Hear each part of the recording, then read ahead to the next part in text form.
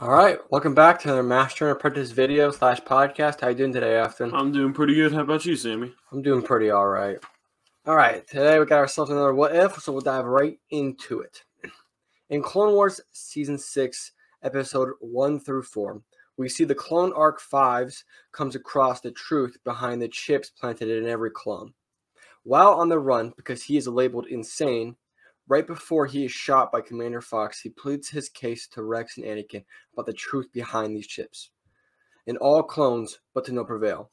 However, in today's story, we will see if Fives have been able to convince Rex of the truth behind the chips in every clone.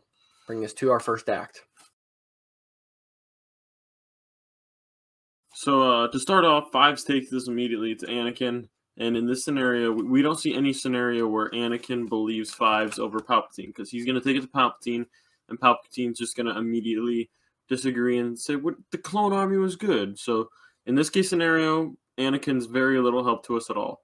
Rex believes Fives, so as Rex Rex goes up and secretly researches this hidden chip, gets a deep tissue scan of himself and finds it.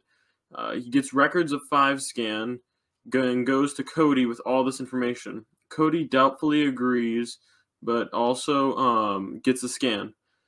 And to his surprise, he finds this chip as well. So both now confident in this belief that there is a chip in them, regardless of the purpose, they go to the people they trust the most, former Jedi Ahsoka Tano.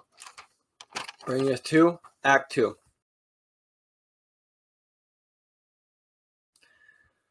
Ahsoka, believing Rex and Cody, decides the best option is to take this to her friends Anakin and Obi-Wan.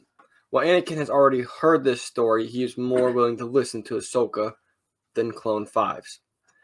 Anakin, highly skeptical. Obi-Wan looks at some of the evidence and decides they should bring this to the Jedi Council. After revealing all of the evidence, the Jedi Council agrees there is enough evidence to start their own investigation. With this, they also agreed to let Chancellor Palpatine know of the investigation, of not suspecting him of having any connection with this. They bring it to Palpatine as they did in the first arc with Fives. They don't want to bring it to the whole Senate because they don't want it to be a problem. If this turns out to be an actual problem, they don't want a galaxy-wide panic. So they just decide, all right, let Palpatine know. So if we get caught, we're not in trouble of anything. By letting Palpatine know of their intent, Palpatine also asked Anakin to stay after their meeting, after the Jedi and Palpatine have their meeting, and Palpatine asks Anakin to stay, saying, "Come, my young friend, we have much to discuss with very little time." So that brings us over to Act 3.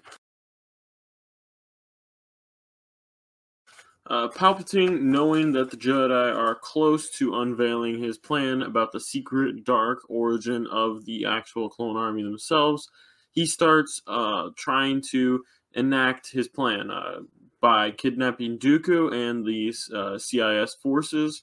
With this, the Jedi abandon the investigation, and the events from Revenge of the Sith play out very similar. However, during all this chaos, Ahsoka Tano, Rex, Cody are running their own secret investigation, trying to figure out what the chips are. While this is going on, they both get their Rex and Cody both get their chips removed, and persuade a small group of other clones to do so as well. So whenever they split their own ways, as we see in the movie, they have no chips. So while Cody's there helping defeating Grievous, he doesn't have a chip in his mind. Bringing us to Act 4. Nothing can change. Darkness still will come. The events of Revenge of the Sith still play out the same. As Anakin still betrays the Jedi and Palpatine still calls for Order 66. Anakin didn't believe the clones or the chips or that Palpatine could be a betrayer. So when all of this comes down, Revenge of the Sith events still fall out the same. But this time around, Cody, when he sees Kenobi fall, he goes and looks and reunites with Kenobi, and they realize the darkness has fallen. That the events, that these chips that they figured out is real, and it's coming along. After, Rex hangs up the call with Palpatine. He walks away slowly to Ahsoka and whispers, "It's happening. Run." As this, most clones start to raise their weapons and look towards Ahsoka suspiciously. Rex and Jesse quickly look at each other and slowly nod their head. And as they do this, they both quickly turn their guns into stun and knock out all the clones in the area. Which brings us to our juncture. As Yoda is walking through the halls of this ship to the boarding lock area, and the fog clears up, Obi-Wan appears alongside Ahsoka Tano, Rex, Cody, and Jesse, and a few other clones. Yoda sadly nods his head and says, "Too late we are. The battle is not over, Master. We have to stop Palpatine and save as many Jedis and clones as we can," Ahsoka says.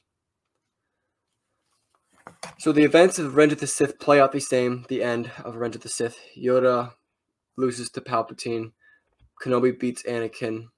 And then Kenobi goes to, be the guardian of Luke. And Yoda goes into hiding. But this time, the galaxy now has a new team of a former Jedi and clones. Ahsoka Tano, Cody, Rex, Jesse, and a few other clones, scouring the galaxy to find and save as many Jedi and clones as they can. They had to jump on it. They were able to save a few more lives, and they're going to do their best now to go save some more lives. But that is all they can do, as the destiny of the Chosen One was already chosen. And that brings us to our end of our story. With that, we hope you guys enjoyed this What If. It's a little bit of not really of a, happy ending. You don't like to see how everything didn't really change very much. A couple more lives were changed, but that was it. The Jedi were still betrayed and Order 66 still happened. But at this time in the war, the Jedi finding out about this chip just wouldn't have changed. Because this is like less than a year before Revenge of the Sith when Fives finds out. Yeah, it's almost the exact same. It wouldn't have changed very much at all. So that's why there's really no difference from this or to Revenge of the Sith, is because nothing really would have changed. Palpatine just would have hurried his plans a little bit along. And yeah, with that, again, we hope you guys enjoyed this. If you guys think ending would have ended a little bit different, just let us know down in the comments. We'll take a look and dispute it. And with that, we hope you guys enjoyed this, and we will see you guys in the next one.